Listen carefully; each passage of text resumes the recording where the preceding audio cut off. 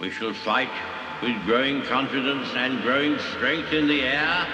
We shall fight on the beaches. We shall fight on the landing grounds.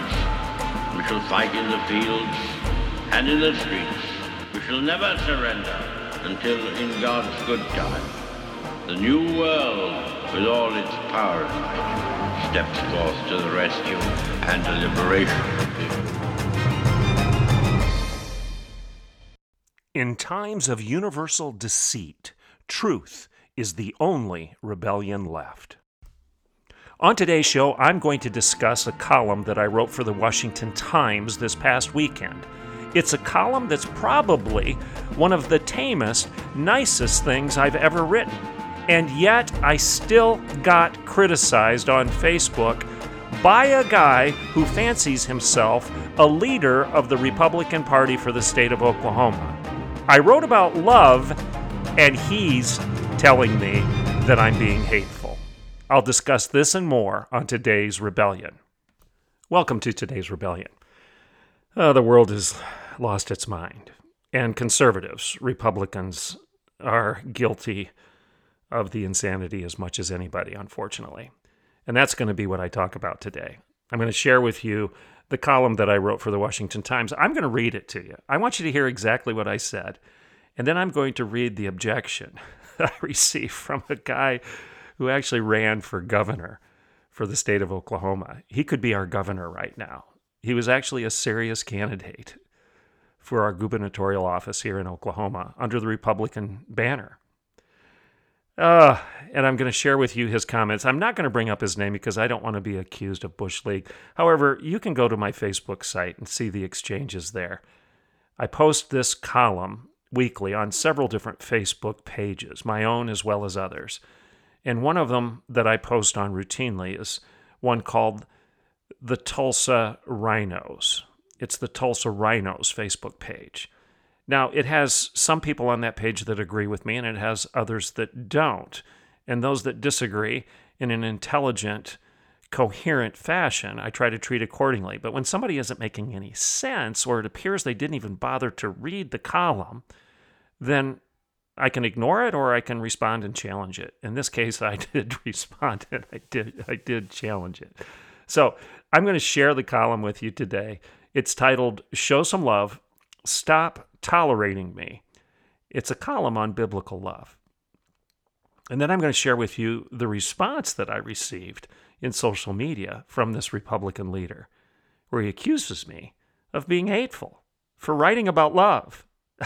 You listen to what I'm saying. You read the article, or you listen to me read the article, or you do both, and you tell me, where in the world did I ever say anything that would lead anyone, friend or foe, to conclude I'm encouraging hate?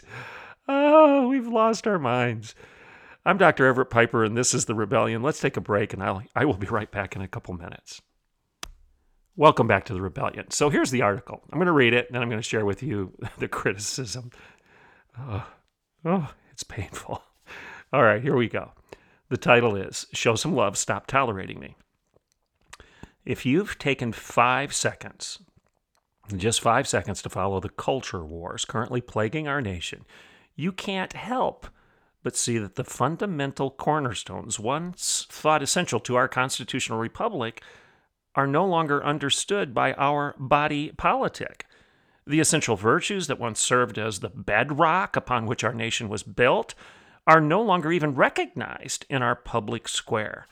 And when it comes to understanding why John Adams once admonished that our Constitution was made only for a moral and religious people and is wholly inadequate to the government of any other, it seems that we as a people, as a nation, are truly clueless. Now, I'm arguing that one of the casualties in this war on morality is the virtue of love, otherwise known as Christian charity. And today it's assumed that love means tolerance, and tolerance implies love. But even the most basic grade school understanding of these two terms shows that they are not the same, nor do they have the same moral weight or value. Love and tolerance are not synonymous. To tolerate someone does not mean you even care about them, let alone love them. As I once told Bill O'Reilly when I was on his show, I didn't send my wife an "I tolerate you" card on our anniversary, and there's a reason for that. It wouldn't have ended very well. Tolerance is an inferior virtue. Tolerance says, I don't really like you. I certainly don't love you. Go do what you want. But love, on the other hand, is a superior virtue. Love says, I care deeply about you, enough to tell you to stop, whereas tolerance says, I couldn't care less about you. Love says, I care a great deal. We don't send "I tolerate you" cards to those we love. I've shared this story with you before. That's what I told Bill O'Reilly the first time I was on his show. So anyway, back to my article. If the COVID pandemic has proven anything, it's that progressive tolerance is a lie. The evidence is pervasive. The daily news is replete with evidence that tolerance is extended only to those who fall in line with the left's approved thoughts and attitudes, political views, and behaviors. We see it everywhere. Progressive elites such as Don Lemon and Chris Cuomo, for example, are so tolerant that they feel empowered to dismiss, if not completely shut down, any viewpoints or anybody that differ from them, from their viewpoints or who they are. Their intolerance for anything that smacks of tradition is on full display as they shamelessly tell all who dare challenge their narrative that they must be quiet or they will be shamed into complicity. Don Lemon just this last week with Chris Cuomo in an interview said it's time for us to start shaming conservatives, evangelicals, Christians, libertarians who are questioning the narrative on COVID, for example. And then the mainstream media and their thought police are constantly walking the beat to root out all ideological crimes that they deem intolerable. I'll say that again. They're walking the beat to root out all ideological crimes that they deem intolerable. Religious freedom is derided. Freedom of conscience is mocked. Biblical morality is maligned. Every day brings new rules and new restrictions regarding what others are allowed to think and permitted to say. And with every word, the left proves that progressive tolerance is about authority and control. You want to go to church? Intolerable. You don't want to wear a mask? Intolerable. Question the efficacy of a vaccine that by definition has no longitudinal data to confirm its long-term effectiveness? Completely intolerable. Argue that women have the right to their own bathrooms, their own locker rooms, their showers, and their sports? Well, you're insane. And all in the name of tolerance. So here's the bottom line. It's this, that the tolerance of these smart folks is dangerous. It's unstable. It's constantly blown around by the winds of political fads. It's wielded by those who seek power. It refuses to allow for discussion. It has no consistent standard, and its target is always moving. It refuses to allow anyone to challenge the oligarchs and what they say and what they declare to be popular and acceptable. This tolerance is really little less than tyranny. It squashes debate, derides dissent, seeks control, and it silences speech, and it is anti-freedom. So what are we to do in the face of this Orwellian insanity? Well, I'm going to argue that St. Paul actually gave us the answer some 2,000 years ago when he wrote his letter to the church of Corinth. He said this in 1 Corinthians 13, "Love is patient, love is kind, it always protects, love never fails." I don't know if any of you remember the popular song, top 40 hit in the 1970s, by England, Dan, and John Ford Coley. They sang, "Love is the answer." And that is the answer. But biblical love is the answer. Biblical love stands in direct contrast to this counterfeit of progressive tolerance. Love that is patient is not found in rioting against others that disagree with you.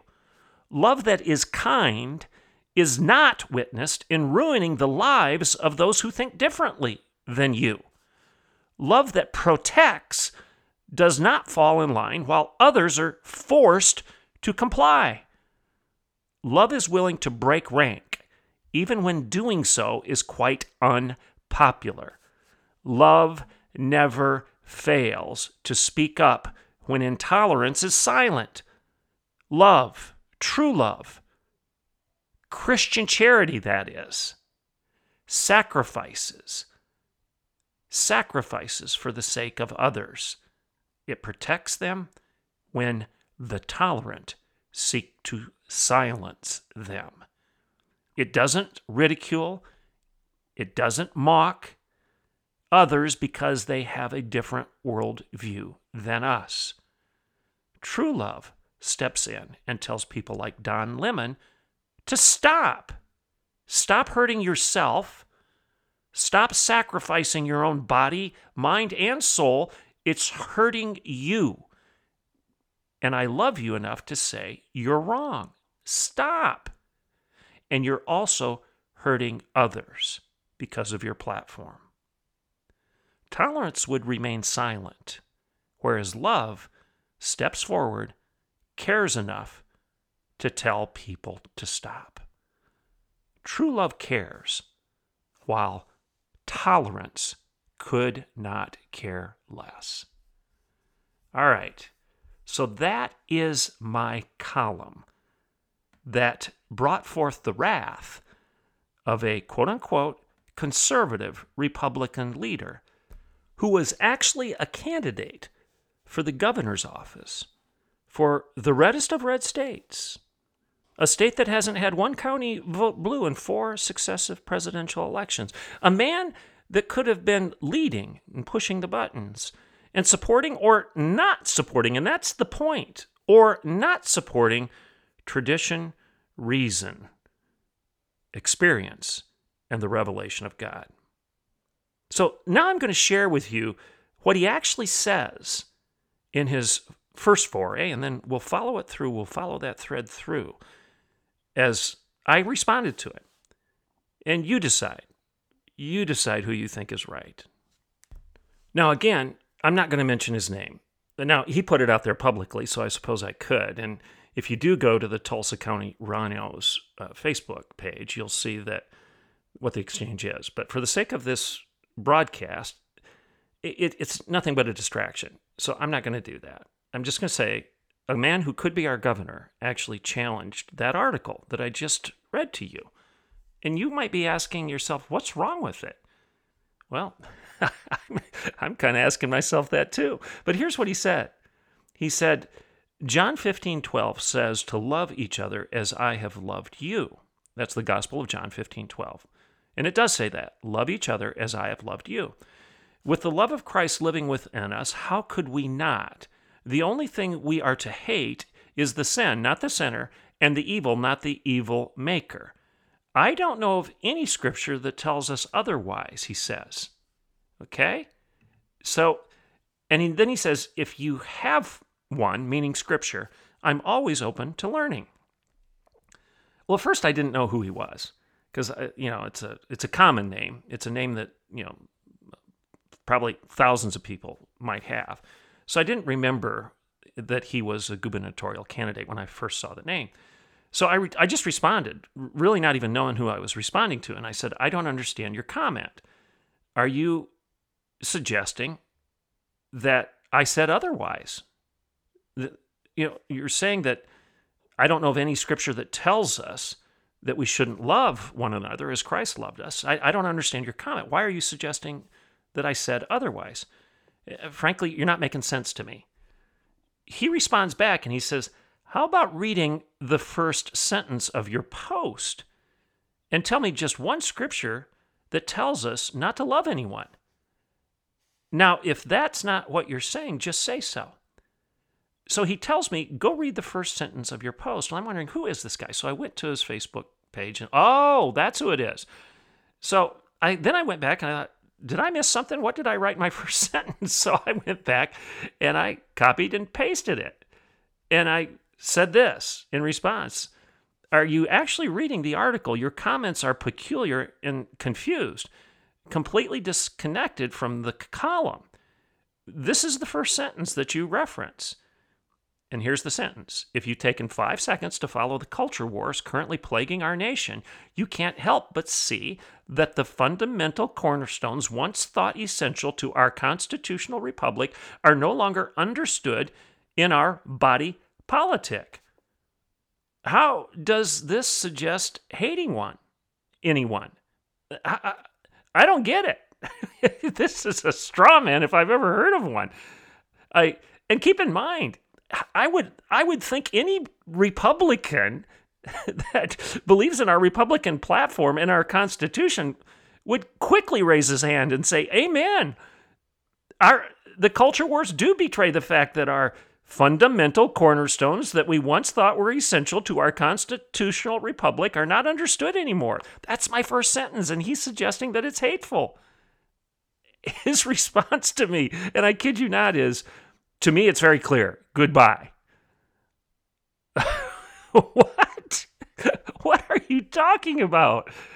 I don't get it.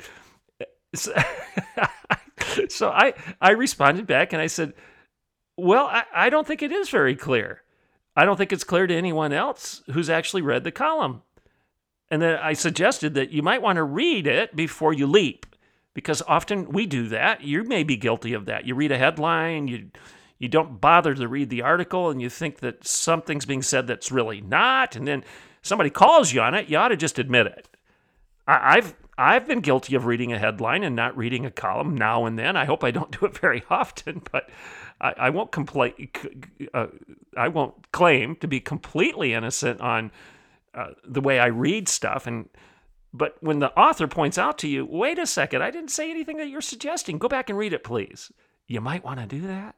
Okay, especially if you're supposedly on the same side, on the same team, fighting for the same cause of a constitutional republic that's grounded in the constitutional cornerstones that give us freedom. If the Republican leadership actually thinks this is hateful, the Republican Party is lost.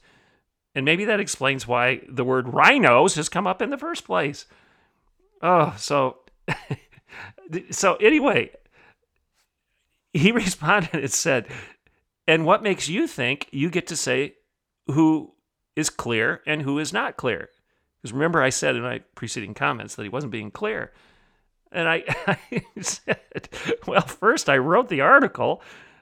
Second, your argument is just disjointed and it makes no sense. Third, you're the one who brings up the first sentence of my column, and then when I actually post it and ask you to respond, you can't. Finally, you are also the one suggesting that this article somehow violates John 15. And when I ask you for evidence to explain it, you don't do so. You provide no evidence. In my world, someone's being quite clear here and someone's not. Anyway, he then responded to me and he said, I don't think any of us has the right to say who's clear and who's not clear. And that's what I should have said in the first place. He says, I know I don't have the ability to do so without asking them. But for you to say that no one, what's he saying here? I don't even understand his comment. He says, but for you to say anyone else seems a bit narcissistic to me. So I don't know what he's saying when he says anyone else. That doesn't matter. But he says it seems a bit narcissistic. And I think that's the take home in that comment. He's accusing me of being a narcissist. Now, here we're getting into the self-refuting nonsense that we have to deal with on a daily basis. And I couldn't let it go. And I don't think I should have let it go. And that's why I'm bringing it up on this show. This is a learning experience for all of us, me and you and everybody else. How do you respond to that? How do you respond to this exchange? You heard the article. You can go read the article. Now, how do you respond to this? Well, I use his words. I don't want to paraphrase, so I use his words and I say, seems a bit narcissistic, quote unquote. You just argued that your view is superior to mine, which you obviously believe it is, or otherwise you wouldn't be wasting your time. And you do so entirely on the basis of your subjective opinion rather than any objective facts that I've asked you to provide. And you're suggesting that I'm the one who's narcissistic? Oh my. He gets upset and he says, goodbye again. I made my point.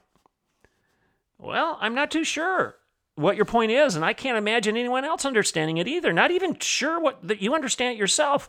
Claiming up is down and down is up doesn't make it so. I guess goodbye wasn't, he didn't mean that either. He says, of course not. But who cares? Well, it's a silly argument. There's zero facts, zero evidence, zero sense, completely disconnected from the column. And I've provided the very sentence that he's criticizing, and then he dodges. He moves the target. I have difficulty believing he even read it. And if he did, oh my.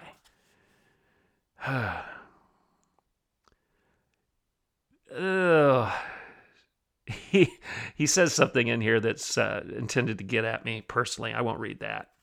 It's not important. He says something about me thinking that I'm a lawyer. It's not important. And then he says again, why don't you show me the scripture I've asked you for on 2 occasions? Otherwise, again, goodbye. Well, what scripture are you asking me for? I've given you 1 Corinthians 13, where Paul defines love.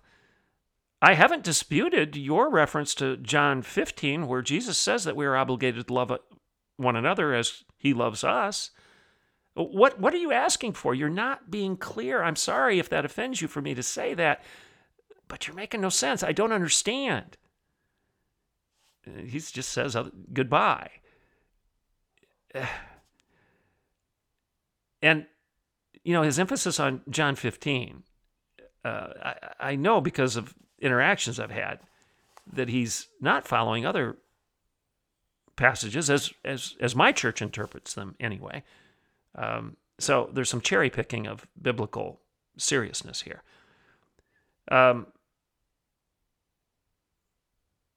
So I ask him, as we get to the end of this exchange, why don't you respond to the questions that I've asked? You cited the first sentence of my column, and when I provide it and ask you what you mean, you dodge, you move the target, you change the conversation.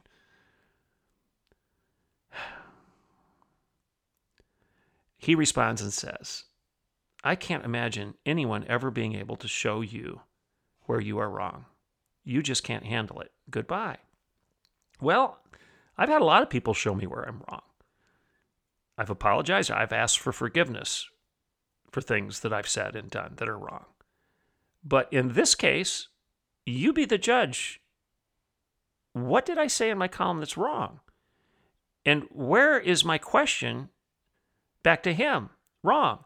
Well, you said the first sentence is your reason for thinking I'm calling for something other than love, when the article itself is a call to Christian charity, to Christian love, to recognize that it's a superior virtue to tolerance, and tolerance is an inferior virtue to biblical love. The love that Jesus himself is calling for in John 15, the very passage you're referencing. Why are we disagreeing here? Why are you fussing over this? And he says, by the way, the refusal to admit that you're wrong is one of the main characteristics of narcissism. All right, now, time to apply some logic here. Okay, so when you're in debate, what's your strategy? Okay, do you realize how clearly he's contradicting himself here? I'm going to say that again. He says one of the main characteristics of narcissism is the refusal to admit that you're wrong. So how do we respond to that? Because we get that all the time. You conservatives refuse to admit that you're wrong. Well, here's the response. It's very simple. You do realize that you just criticized somebody else for refusing to admit they're wrong, while you, quite publicly, refuse to admit you're wrong. You realize you've done that, don't you? You're criticizing others, me in this case, for refusing to admit they're wrong, while you refuse to admit you're wrong. So they're narcissists? What's that make you? Oh, it's kind of like watching a dog chase its tail. And I've pointed out repeatedly in such debates that you might want to be careful about that branch you're sitting on while you saw away so ferociously. This is the textbook definition of self-refuting nonsense. It's a lack of self-awareness. I get dizzy watching or listening. This debate closes off with him saying, your rationale is too ludicrous for me to even respond. Really, that's sad. Again, I'm talking to a Republican leader, a man who could have been the governor of our state. What in my column is ludicrous? I'm calling for a return to constitutional cornerstones. I'm calling for a return to biblical charity, the biblical definition of love, as being the solution to the intolerance of tolerance that's so pervasive from the left. I'm challenging this guy for not being clear. He doubles down in this disjointed, confusing nonsense. Starts calling other people names. That's an ad hominem fallacy, by the way, when indeed he's showing himself to be guilty of the very thing he's accusing other people of doing.